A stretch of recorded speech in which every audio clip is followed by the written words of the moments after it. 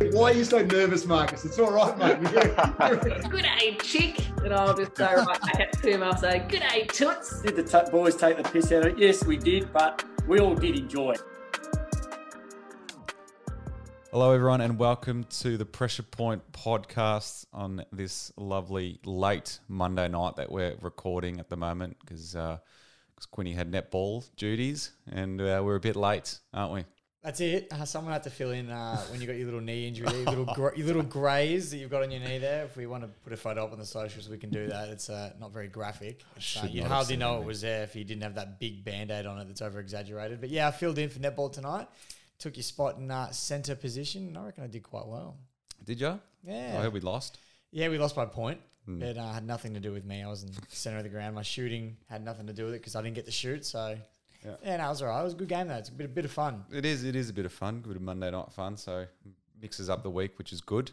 But, mate, big weekend of footy, though. That is what we're here to talk about. And both our teams had a win, which is fun. Absolutely. As much as I would love to sit here and talk about Will Smith slapping the shit out of Chris Rock today at the Oscars, I'd much rather talk about both our clubs getting a win this weekend. And I did not expect Richmond to come away with a win. So to sit here on the Monday evening and, have both our teams winners was unexpected, but a beautiful surprise nonetheless. It was. I thought the Tigers looked great yesterday. Really responded well after last week and missing some key players. I thought you guys did really well. Yeah, we had a lot of young guys that responded, and some of our older guys as well. Trent Cotchin was copping a lot of heat in the media. He had a really good game. He had 8 tackles, 18 disposals, I think it was. There's a whole bunch of contested and score involvements, all of it. He had a great game, I thought. And Tom Lynch was another one. He kicked 3, had about 2 assists. Yeah, great game all around from a lot of the young guys as well. So, no, very happy with how they played. And, when those guys come back in, if we can keep that kind of form, I might be bit more optimistic. Yeah, might be talking flags again, Tigerland. Flag tigers. But the big topic for the weekend and probably the biggest of the year would have to be Buddy kicking his 1,000th goal. Mate, said that right this time. You did. You got it out. And seeing the scenes that with the fans running onto the ground was quite incredible. And probably we'll never see again. And for him to do it with 5 minutes to go in the game as well. It was great to see, and it looked like he was absolutely lapping it up as well. Oh, but as you would though, you kick 1,000 goals. All these people in the ground, they're all there for him. I had family at the ground, and they were sitting top level. They went for the last quarter. They made sure they went to level 1 just so they could get on the ground, and sure enough, they did. I mean, I think most of the stadium did get on the ground eventually, but it's an unbelievable experience. We're probably never going to see it again, and I'm just shattered it didn't happen a week later, so we could have gone to it in Melbourne, but. Yeah, I think it was fitting that it was at the SCG, at the home ground of the Swans, and Buddy had his family there, his friends there. I'm pretty sure he had family from interstate and overseas flying in to watch the game. So it was, it couldn't have been more fitting. Yeah, he had to do it that night with everyone. I think his sister came down from LA and she was leaving on Monday, so he had to do it that night. And I don't think the Sydney players were not going to let him do that. They were really looking for him in that second half, and it was great to see. I mean, he's going to go down as one of the all-time greats, if not the greatest of all time, certainly probably the greatest of the modern era. And to see him still playing and to kick a milestone like that is pretty incredible. And just looking at that photo on our screen here, it's iconic, really. It's going to go down in history as a real iconic moment of the game. Oh, it's very special. And like you said, especially in today's day and age, I mean, you see all the classics that have kicked 1,000 goals, got Gary Ablett Sr., Jason Dunstall, Tony Lockett, Plugger, we all know. But the era that Buddy has played football in is so different to the way that they played, where the defense is a lot better now. There's zones. It's not just a one-out key forward. And he still managed to do it. Yep. And, that's the reason I say you'll never see it again, or you never see another 100-goal season, is because the way that, the teams zone off and all the rest of it. But for Buddy to still be able to do it in his career is unbelievable. And let's not forget, he's 36 and he's still flying. Like, he kicked 4 goals in a weekend. Yes, they were looking for him, but you're still going to put yourself in the right position, mark and kick the goal. So I don't think he's lost a step. Yeah, absolutely. He's incredible, an incredible athlete, and I mean he missed all of 2020, so that was one season away, and he's still, and there's probably there was seasons before that where he barely played any games during the season as well. So he's missed a fair few games over the last few years as well. In saying that, he's 36 and he's been around for 18 seasons, but mate, to still do it in this era is quite incredible, and hopefully he can go on for another year and try to break some more records. I know he's pretty close to, I think, Doug Wade or Ablett Senior are next in the list. Yeah, the next two. Yeah. But arguably missing those seasons in 2020 and, a few bit before that, it's probably helped him with endurance just because he's had that year off, break, rest the body. And now he's, he came back refreshed, rejuvenated and ready to go again. So I reckon he's got one more year in him. Obviously, it just depends where his head's at and what he wants to do. But I think he could go another year easily and the Swans would be more than happy to have him on board for one more year. Yeah, for sure. And it'd be great to see him win a flag at Sydney. I mean, that's a big reason why they got him down there for 9 years was to win a flag, and he's come close twice. So it'd be good to see him finish off. Maybe it could even be this year. They're looking that good. So it'd be great to see him finish off his career with the premiership at the Swans. Another great story, and we'll stick with Sydney. Paddy McCartan. He looks like he's slotted in really nicely into that team. Oh, he has. And I think we touched on him a little bit last week, but another great performance he had on the weekend. And he's just reinvigorated his career. Obviously, had famous troubles with his concussions at St Kilda and was number 1 draft pick back in, he was my age. The year I should have been drafted, he went number 1 instead. But he was touted to be a star and he just never really got there with the Saints. And obviously, a bit of a heartbreak story. But to come back at the Swans, he's playing alongside his brother.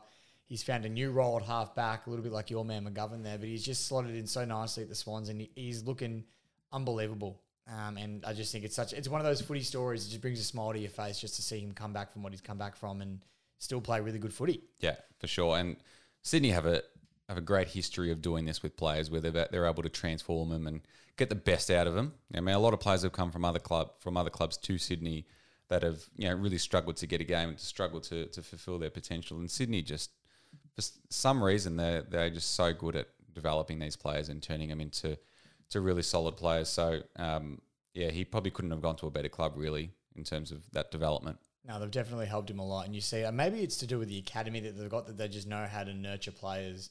I know, not necessarily at a younger age, but they just have that history with nurturing players, and maybe that helps. I don't know what it is, but they've done something right at Sydney, and it's worked wonders. Absolutely. Let's move on to another big topic. Well, a laughable topic, the false alarm at the MCG. It's laughable but scary if you were at the game. I know. Imagine how scared some of those people would have been hearing a fire alarm go off during the game. Even the players as well. Just be like, what is going on? This must be pretty serious. Something you've never seen before. And then to be told it's a false alarm, geez, what a whirlwind of emotions that would have been. Would you hear some of the turnstiles weren't working properly either? So fans were trying to get out and the turnstiles weren't turning the other way to let them out. So they had to crawl and climb over them all. Imagine if there was actually a fire. Were people panicking? Do you know? Oh, I think some people were. I remember Scott Pendlebury said the players were starting to panic when they just saw the crowds rushing out of the ground and what is happening? And the players were getting ushered into the middle of the G. Yep. What would happen if this was a serious fire or just say there was an attack, whatever it was, right? And the MCG is burning and collapsing and these players are all stuck in the middle of the ground and they can't go anywhere. I mean, I know it's an open space, so you're probably relatively safe there, but it'd still be so scary. Yeah. And even for the fans, especially when the turnstiles aren't working, all you want to do is get outside of the G and you can't. Would have been a spooky experience, but the false alarm has raised some eyebrows. I think it was from a large amount of steam coming from one of the food vendors, I think is what set it off. So there was something, but not to the extent of a fire evacuation. No, but I guess a smoke alarm is going to pick up that amount of steam and it's done its job essentially. Yeah. So, I mean, you can't really knock it for doing its job, but it's obviously... the alarm was actually quite scary too. It sounded like one of those war alarms when they were bombing, when you hear them, in the movies and all that. It sounded like one of those. So I would have been very spooked if I was at the game. Yeah, absolutely. But about the game, the Pies though, they looked good. I mean, Adelaide aren't too flash, but no one really expected Collingwood to start the way they have, and they won by I think it was 42 points. I think in the end. So. Mate, they're doing a lot of things right to start the year. Oh, they won convincingly, and that's the thing. You can only beat who's in front of you, and they've done it well. And that's all you can ask as a Collingwood fan. And your wooden spoon favourite? Yeah, I'm getting a lot of egg in my face at the moment. A lot of Collingwood supporters reminding me of that tip, which is fair enough. Let it come. I'm happy to be wrong if you guys are going to play good footy. And let me just say, I think Jack Ginnivan really shoved it in Kane Corns' face. He had another great performance. Yeah, he did. He played well, and it didn't affect him at all. And that's the best thing you can do when you face criticism in the media is just play a good game the next week and shove it back in the face. And that's exactly what he's done. And I think he's going to be a pretty handy small forward as well, which we're starting to see a little bit of a re-emergence of the small forwards this season. So I'm excited to see what he's going to bring as well. But like you said, Collingwood have just proved everybody wrong in the first 2 weeks of the season, and they're looking quite good. Yep, absolutely. Be interesting to see if they can keep it up. I think they've got Geelong this week, so that'll be a huge test for them. But so far so good. They've impressed me a lot, and it just shows what a new coach can do. They can, all the new coaches in the competition, I think all of them. Well, there's three. There's three that are unbeaten. Yeah, Sam Mitchell, Craig McRae, and Michael Voss. They're all unbeaten They're so all far unbeaten. and playing great footy. So, hopefully it's not just when you get a new coach, you get that early bounce. But Flash in the pan. yeah, so Carlton hopefully have had about 25 new coaches in the last 5 years, so you'd have more experience than many other people. Absolutely. So Brendan Bolton, case in point, David Teague. Don't think they lost a game for the first 6 games, or 6 or 7 games. So, but hopefully this time's different. But while we're on the topic, may as well talk about the flaggers from the other night. Here we go. This is all I've heard. For anybody who doesn't understand, I've had to listen to this every day for the last 2 weeks now. Round 1 and 2. I think the reason why we're so excited is because we just haven't seen our team play like this for a long time. Like, we've been down for so long.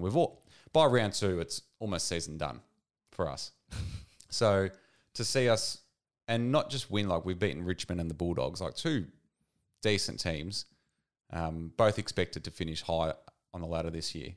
And for us to win pretty well, even though the Bulldogs came late, but to hold on, we had our own COVID scares as well. And the coach wasn't even there. So to win that game against the Dogs at Marvel was huge, I feel. And just to see our midfield dominate with, Paddy Cripps, who's on fire, is great to see. And yes, it is only round 2, but just let us enjoy it. We haven't been able to enjoy footy for so long now. So I think to every Carlton supporter, just lap it up. Maybe let's not talk flags, but I think absolutely enjoy it for what it is at the moment. I'm going to remember you said that next time you text me tomorrow morning saying flaggers again or something like that every time a Carlton article pops up. But no, you're right. I've been in a similar situation a few years ago when we'd been pretty garbage and, we became good and I sort of started getting around it a bit like this. So I guess when the shoe's on the other foot, you tend to, ignore it. But in all fairness, you have all the right to be excited and up and about. The Blues are playing really, really exciting footy, and some of the stuff the fans are doing are actually making me laugh. It's quite funny. You listen to SEN and they'll talk about Carlton for about 5 minutes. They'll start talking about something else, and then Carlton fans will text in saying, "This is boring. Let's talk about Carlton again." And you get things like that. People ringing up going, "I think I might have gone back to the time. It feels like this is 1995. Like they're just getting all around it, and it is funny to see. And obviously, Carlton supporters are just loving it at the moment. Yep. But they've got every right to. The Carlton juggernaut is huge. Like if we end up having a really good season and finishing high up the ladder, far out, like the Carlton army are going to be unstoppable. Really, the fan base, like you think Richmond was obviously massive when you were dominating through those years. I think Carlton will just be just as big, if not bigger, because you can see how loyal Carlton fans have been over the shit years where we've still had over 70,000, 80,000 members. Just imagine when we're actually a decent team. Oh, it'll be huge. It'll be massive. It'll be absolutely massive. And with Italy and Greece not making the World Cup, you'll have 2 nations supporting Carlton now. So they've got no one else to follow. So they'll all be on the Carlton train. Absolutely. Oh, the stereotypes are great, aren't they? Well, you're not an Italian man supporting the Carlton Football Club. Yeah, I am. There's no denying that. But we'll have to go down to Lygon Street for a dinner then, and you can go meet them all and tell them how much you're taking the piss out of them on the podcast. No, I'll stick to Swan and I'll stick to Swan Street and Bridge Road, mate. Brilliant. But they do play the Hawks this week, the Blues, and Hawthorn have been a big surprise packet to start the season with a 10-goal thumping of Port Adelaide last week, which was easily the biggest surprise of the round, and they did it quite easily. I feel like every time they went inside 50, they were having a shot in goal, so they were incredibly efficient. And Sam Mitchell, he had the biggest job in footy, taken over from Alistair Clarkson, and he seems to has not put a foot wrong yet, and looks like he's got him going. I think one of the things that's helped them the most is the fact that there is no pressure on them to succeed this year. They're a rebuilding club, and whatever happens. There's no expectations, and I think that's arguably helping them. And you said that it was a surprise. I think it came as no bigger surprise than it did to Port Adelaide. I don't think they expected that at all, and the lack of fight that they showed in that game was really disappointing from a Port Adelaide perspective. Your back's against the wall against a team that arguably will finish bottom 4, and you're You've made 2 prelims in the last 2 years. You know, you tip to potentially win a flag very soon. And then you put up this kind of performance at home where Port Adelaide never lose at home. We even said last week there's no chance Hawks beat them over there. And they've come and they've smashed them. Not even a very close win. They won by 64 points. And it was scary from a Hawthorn side of things, just how well they were playing. But yeah, and Port Adelaide would be very disappointed. And Ken Hinkley, I feel, would be feeling the heat right now. Definitely. I mean, a lot of people pick them for the flag as well. And considering where they've been the last couple of years, finishing towards the top and failing in the prelims, you thought this would be a massive year for Port Adelaide, and they just have not started well. But I don't know if you saw the stats for this game, but they dominated every single stat, like positive stat in the game. So they smashed disposals, inside 50s, all that sort of stuff. That puts you in a good position to win a game of footy. And so I don't know what went wrong, but I think Hawthorn were just way more clinical going forward. Because you look at Boak had 39, I think Ollie Wines had 37, Carl Amon had 38 touches. Like, their midfield dominated in terms of possession-wise, but I think Hawthorn were just a lot more clean and clinical going forward. Well, every time they went up there, they would mark and everything, going back, kicking goals. They just seemed to be enjoying their footy a lot more. They did. They were a lot more free-flowing. It wasn't as constricted, and you just didn't feel like they had a chip on their shoulder at all, and it really showed in the way they played. And yeah, like you said, they just smashed them in every aspect of the game. Yep, absolutely. Well, West Coast, going into their game against North Melbourne, how many players do they have out? 14, 15, something like that? I'll put it this way. I'm pretty sure before the game, players were introducing themselves to other players saw that. On the ground. That's ridiculous. When has that ever been heard of? And one thing West Coast did, which is actually quite funny, a lot of local suburban footballers like myself, I didn't do this, but, in the same situation as me, were tweeting and, messaging the West Coast Eagles there and saying, hey, I'm available this week if you need me and all that. And West Coast put out a pretty funny tweet saying, we really appreciate all your submissions, but the final 22 is locked in. I thought it was good that they could see the funny side of the fact that they're missing more than half their team. Yep. But the fact that they came in with the squad that they did, with people that have never played AFL football before, didn't know who they were playing with, and to come out and nearly knock off North, who, look, mind you, we're not expecting a lot from North this year, but this should have been an easy walk in the park for any club. Yeah. Yeah. I think that almost says more about North Melbourne, to be honest. Like, I don't know. I don't feel like they played very good either. I don't know if it was West Coast maybe bringing the standard down, but yeah, North didn't look great. And I feel like for a team we don't expect much of North this year, but we sort of do expect them to improve a little bit. So I feel like that was a great opportunity for them to really make a bit of a statement, to be like, hey, like we're improving this year. We're not going to be as bad as last year. Their experience and the quality of players that North had in comparison to West Coast was much greater. So they definitely should have won by more. Yes, they got the 4 points, which is important, but I still feel like they should have won by more. And Nick Larkey kicked 6 goals on a debutant. So I don't know, how much can you read into that? Yeah, I mean, look, Larkey, like we've said before, he can only do, what he can do with what's in front of him. So not knocking that performance, but yeah, just I think the team performance as a whole was poor. Like you said, they really should have spanked West Coast, used that as a percentage boost, confidence boost. But to nearly lose and have a tight game, they'd be pretty disappointed and be questioning where they're at, because we even tipped in the beginning of the year to make a big jump, not saying finals, but just a big jump in performance and improvement, and they haven't shown that yet. Yeah, no. Well, they've got Jason Horne-Francis who's looking great. He was brilliant yesterday, and even Hugh Greenwood was really good too. He was probably their best player. So they so their new recruits are doing well, but I think there's still a long way to go at North. Alarm bells at the Kennel. Well, they're 0-2. Which I don't think anyone would have expected last year. I mean, they have had a relatively tough fixture, so you can let that one slide. They had the D's round 1, and then they've had a very informed Carlton in round 2. They've got the Swans next week, who are flying at the moment. They could potentially be 0-3 as last year's grand finalist. That's not the position you want to be in as Luke Beveridge, especially with the heat that's been on you the last couple of weeks with not playing Jamara, then playing Jamara, the whole Tom Morris saga. There's a lot of things going on at the moment. You just wonder what's going through Beveridge's head at the moment, knowing he's staring down the barrel of starting the season 0-3. I'm not saying this is the end, but do they start questioning things? Yeah, man, not many teams make finals after being 0-3, do they? You know, like history suggests it's very hard to do. I think a team, maybe Brisbane did it last year, but you need to get everything right after that. I think if any team can, it's going to be the Dogs, because we know how good the Bulldogs can be.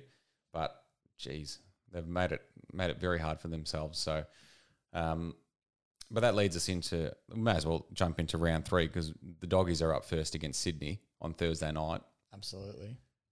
That's a huge game. That's a huge game, with the Sydney arguably the best team in the competition right now. Oh, absolutely. They're flying. And I said this before, but we were both hoping this would be Buddy's 1,000 game. But I'm not going to try and say 1,000 game. Yeah. Well, you know what I mean. The big one, the big 1,000 game. Not, you know what I mean. Get stuff. But this was touted to be a massive game, and it still is, just because of the matchup that it is. And both teams, well, Sydney's flying, and the Dogs are very talented, and we know that they're going to be good, or we expect that they'll still be good, but they need a win. So they're going to be absolutely firing. Home deck, I don't know. I still think they're going to lose. I reckon Sydney are going to beat them. Sydney just look too good. Isaac Heaney's in flying form. Buddy's obviously playing pretty well. Paddy McCartney we mentioned before. Their whole midfield is shaping up really nicely.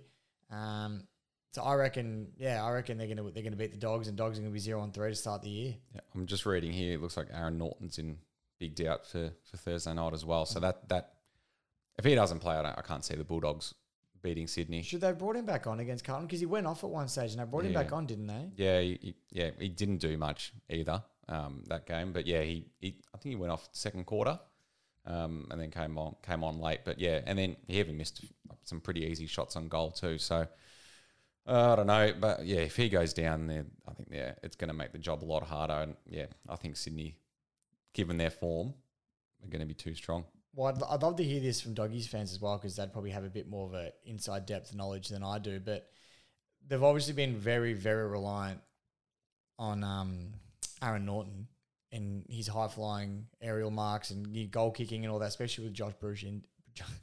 Josh Bruce.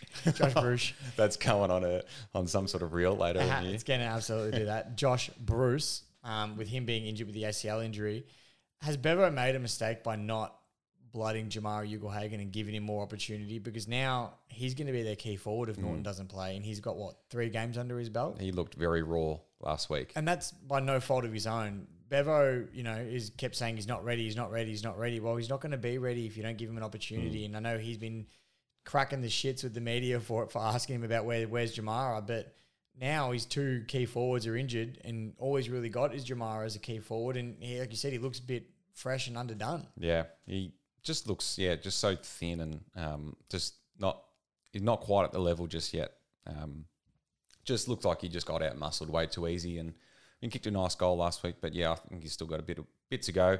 Key forwards do though. I mean, they always take a bit of time to develop, but I think as a number 1 draft pick though, you sort of expect a bit more.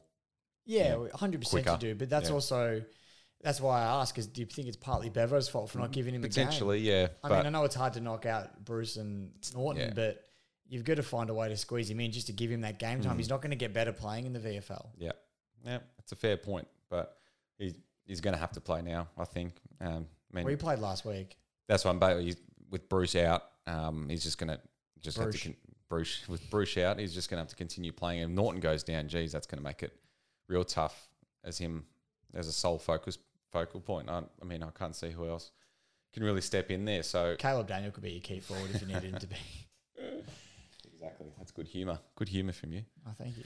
Let's move on to Friday nights. We've got Melbourne and Essendon at the MCG. Geez, the Bombers. We didn't touch on them earlier, but let's.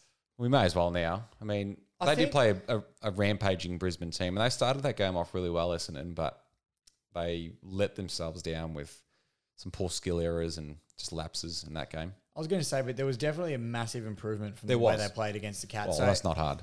Yeah, no. I mean, you didn't really have to do much to improve from that last game. But I was saying it before we recorded. I don't think it's all doom and gloom for Essendon, as everyone's sort of saying it is now. I think Zach Merritt out for 6 to 8 weeks. That's the only thing I was about to mention, that Merritt being out for 6 to 8 weeks is really going to hurt them, especially if they don't get Tip and Woody back. And I know that they're different positions, but he's still a key player in their team, an excitement machine. So it's going to be tough, but I still think Essendon are going to be better than what they've shown. I think they've just taken a few games to get rolling, and I reckon it's going to take maybe a few more games still because Melbourne are going to absolutely roll them this time, I think, at the G. The way Melbourne are playing and the team that they've got, I can't see Essendon getting anywhere near them. Yeah, I think the D's will win this quite comfortably. They're looking just as good as they were last year. And Petrarca, he's in some serious form as well. So, yeah, I think the D's will win that quite easily.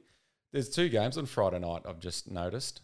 A double header. What are your thoughts on the double header on a Friday? So, but how's that going to work? So you obviously can't watch both games because Essendon are on You've a got 7. a dual screen. Yeah, but the majority of people aren't. I don't know. Isn't the whole point of fixturing these days is to try not get games to clash?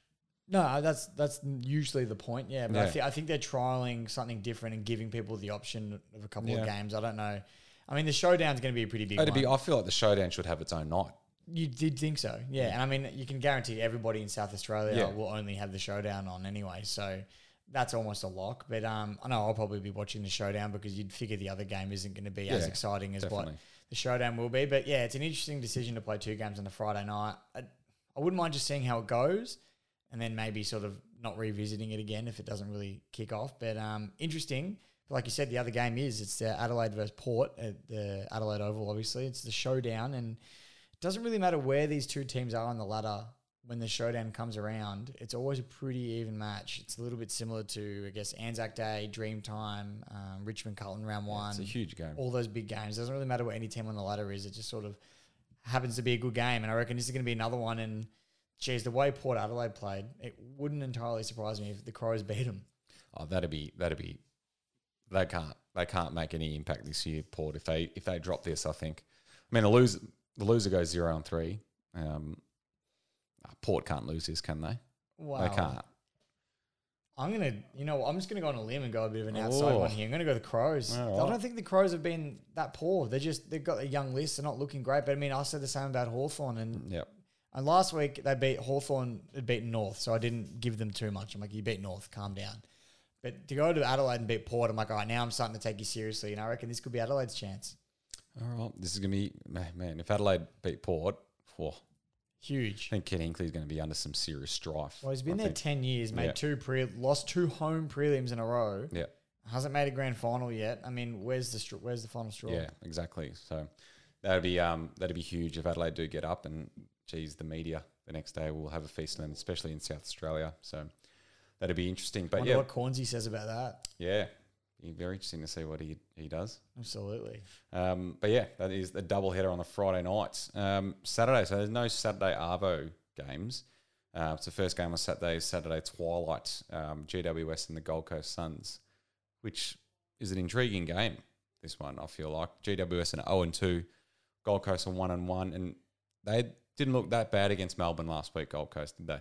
No, I think it was only 18 points or something they lost by. It was actually quite a close game, and they put in a massive performance. Took Miller again, just dominating the competition. If the Suns had King still playing for him at the moment, they'd be a whole other threat altogether. So you know who's Chol is playing really well for the Suns. And I predicted he would, especially when King went down and he was going to be one of their sole targets. I had a good feeling that he would play good footy because he did that when at Richmond before as well when we had injuries and he needed to step up. He did a lot of the time. He actually plays worse when he's got other talent around him, which is funny to say, but I think he doesn't mind the pressure being on him. So he's been playing good footy as well. But I don't know, you'd think the Giants would be looking for a massive response here. That they're a better team than what their record shows for the season. It's only 2 rounds in, but they're 0-2. They wouldn't expect it to be that, and came up against a really good Sydney outfit in round 1. And then I don't know how they lost to Richmond this weekend, but they did. So they'll be looking to bounce back. Home ground, I'm tipping them. I can't see them losing, but yeah, the Suns are going to be pretty dangerous, so nothing to be taken lightly. Yeah,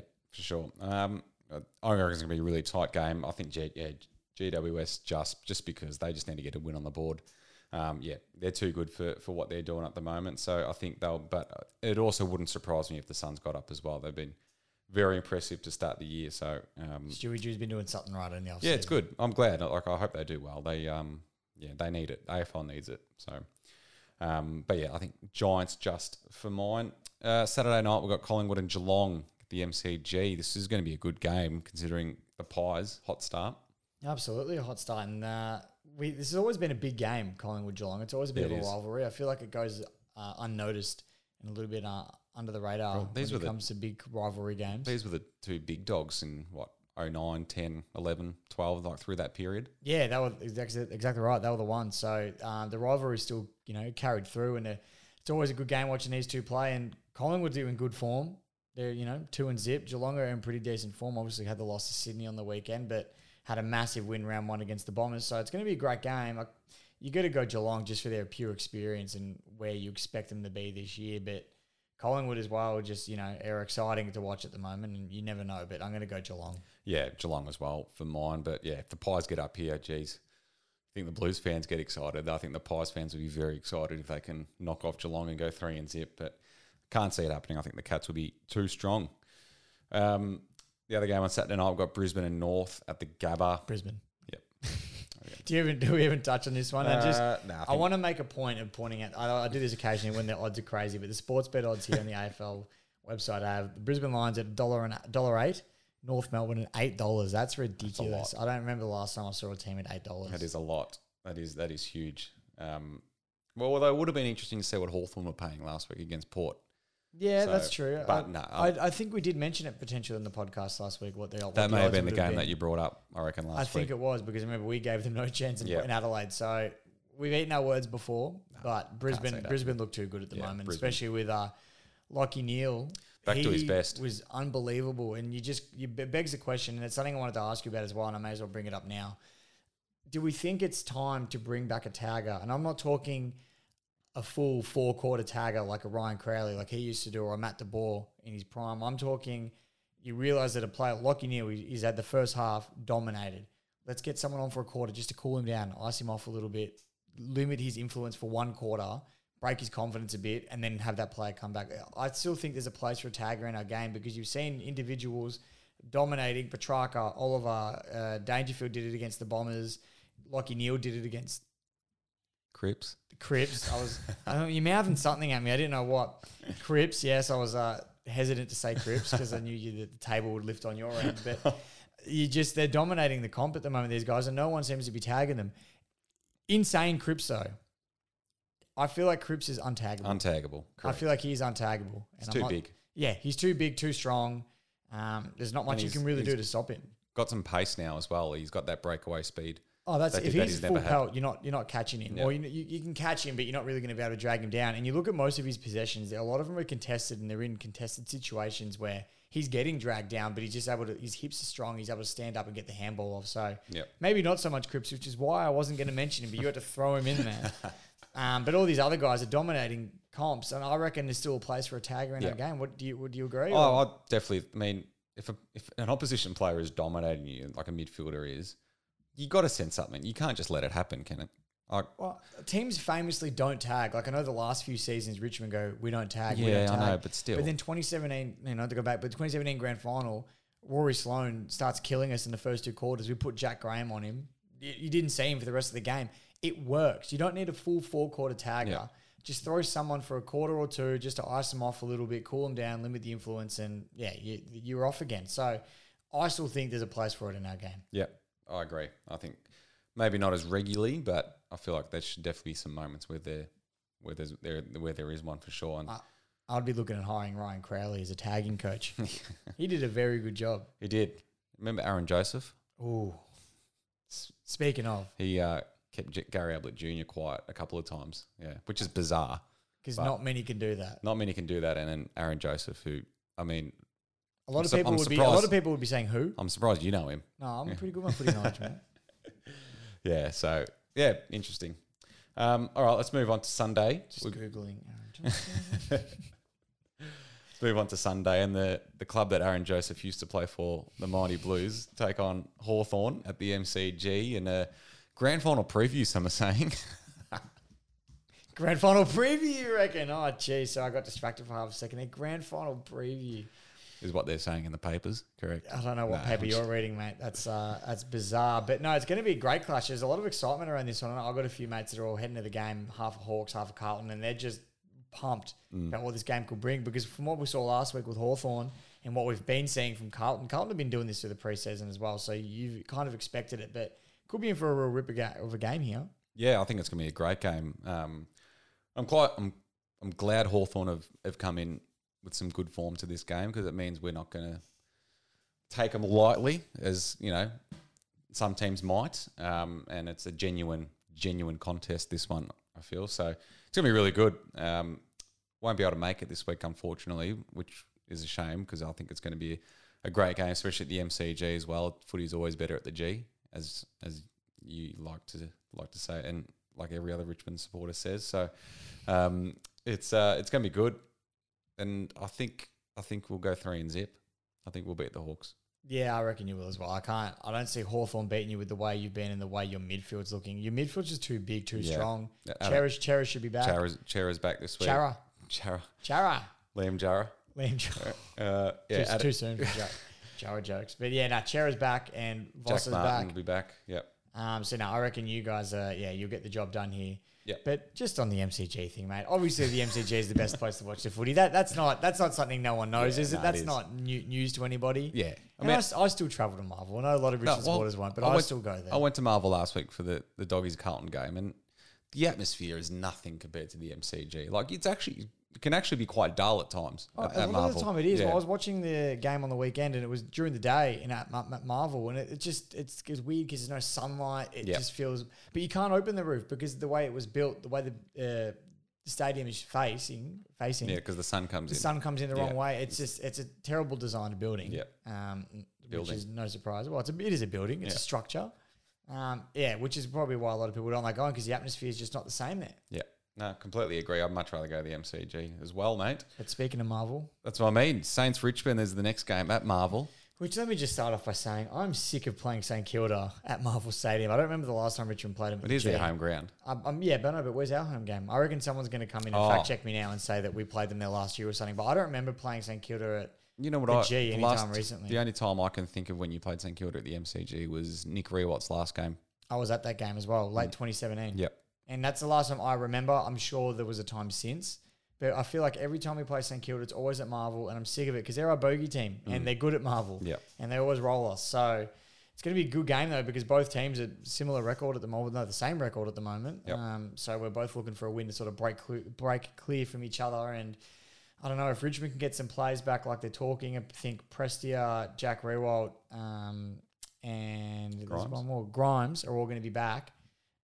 I'm going to give us the win for this one, but yeah, you never know. Could be interesting. Yeah. I think the Tigers will win as well. The Saints were impressive out in the West last night against Freo. They started off pretty poor, but they really came good in that second half. So Max King was dominant, which was good to see. We kicked 3 goals in 2 minutes or something like that, I think it was. Clunking So it was them as well. unbelievable. Even Jack Higgins responded really well. They almost kicked themselves out of the game, St Kilda, and I was a little bit worried on their behalf then. I thought, they had every chance of getting all the opportunities and they weren't converting, and Freo just started kicking away, and I thought, oh boy, here we go. Another big loss to the Saints. But no, they responded really well. They bounced back and they got the win. So they're going to be dangerous come next Sunday afternoon, but I think I'm going to give it for the Tigers. Yeah, Tigers for me as well. And then the final game of the round, we've got the Western Derby. They say Derby, we say Derby. I don't know, whatever. Who knows? Palmy, it's all the same. Tomato. West Coast and Freo. This is going to be, I don't know how many players West Coast. Surely they'll get a lot of their players back this week if it was only for the 7-day isolation. They should have some. They should have a lot of them back, you'd imagine. But one player I did want to talk about, which I forgot to before when we spoke about it, was Jack Darling.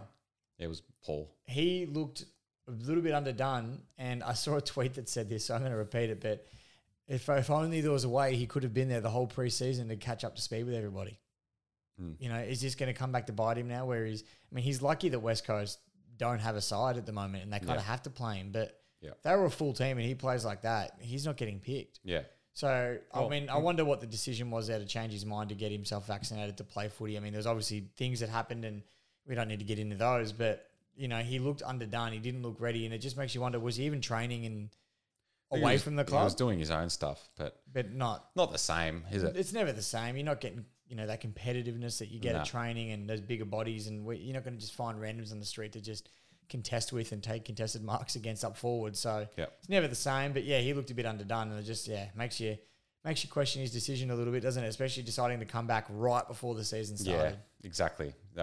He was. They were almost a player down with him yesterday. He was doing absolutely nothing.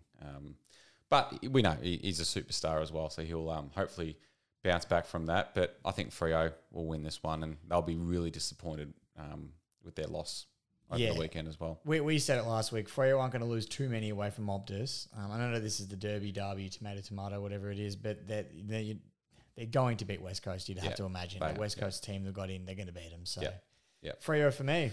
Freo for me. All right, that is round 3. Again, really exciting, and there's going to be a lot of stories out of that round, I'm sure. But let's get into your segment, Crimea River.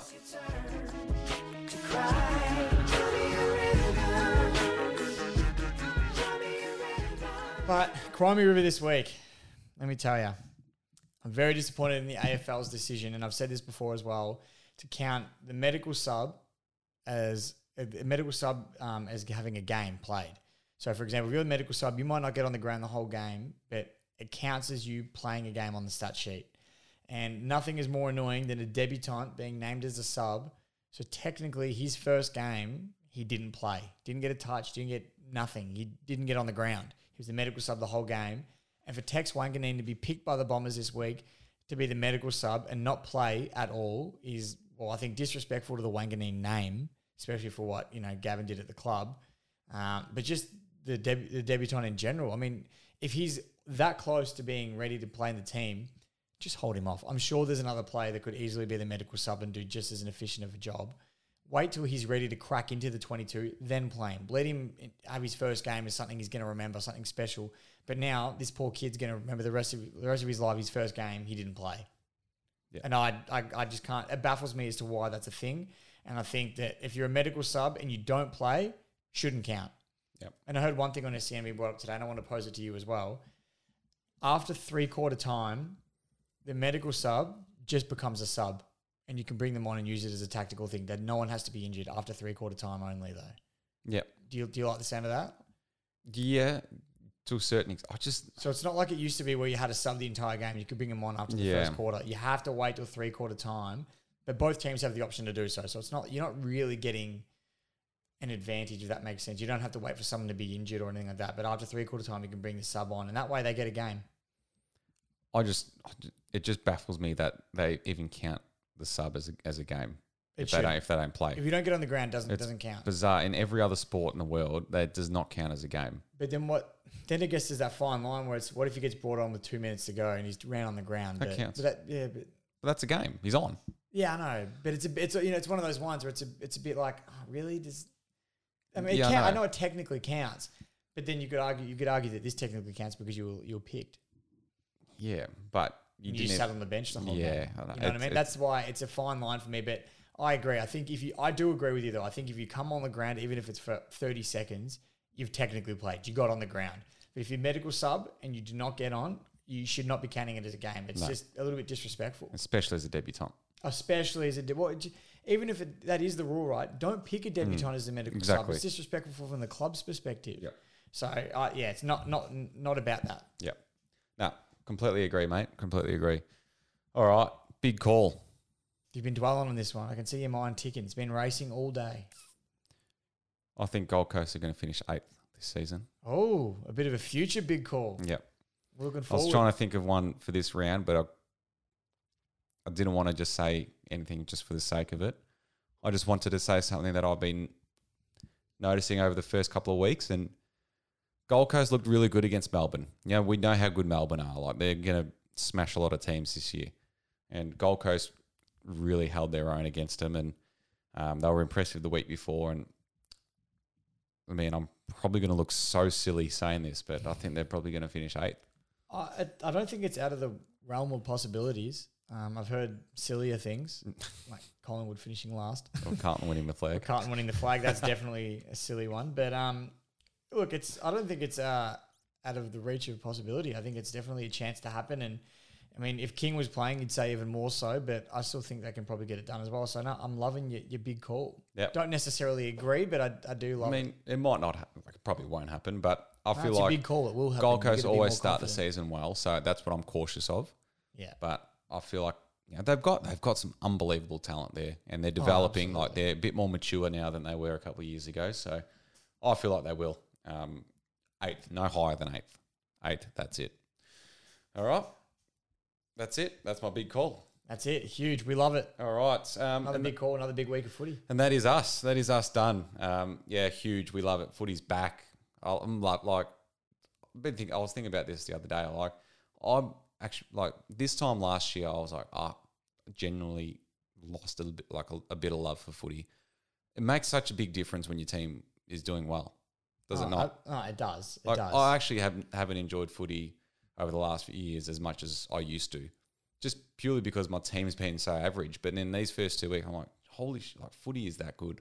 But I do also, I mean, obviously winning is the best feeling and nothing beats it. But I do think there is something really special. And not many fans, there are a lot of fans like it, but probably the majority aren't. And I feel like you and I are in the category that are, but at the type that we know we're probably going to go watch our team get spanked and we still rock up and watch them anyway. And it's we just torture ourselves. But there's something more beautiful than that. And then getting to that stage where you start winning because you just appreciate it 20 times more. Yeah. And I think there is something definitely beautiful in that. So despite having seen, Carlton and me with Richmond be shit for a long period of time, seeing them finally climb up the ladder and the ranks and play really good footy, it's something pretty special. Yeah, for sure. Yeah, and hopefully it can continue throughout the year because it's been a bloody good first 2 weeks, that's for sure. But yeah, make sure you leave us a review, rate us. Spotify has the rating system now, so make sure you leave us a good review on there. Subscribe to us on YouTube. Or a bad review, be honest. I mean, yeah, we can do whatever you want to do. We'll delete it, but be honest. Just give us any sort of feedback. That'd be great. Tell me I'm off my head by picking Gold Coast to finish 8th. Tell me I'm better looking. We know it. I mean, everyone knows that. But yeah, and to see how good looking Quinn is, make sure you subscribe to us on YouTube, follow us on Instagram, all that sort of stuff, Twitter as well, even though Quinn forgets to post on there sometimes. But yeah, make sure you look us up on all them, share them with your friends, and we'll chat after round 3.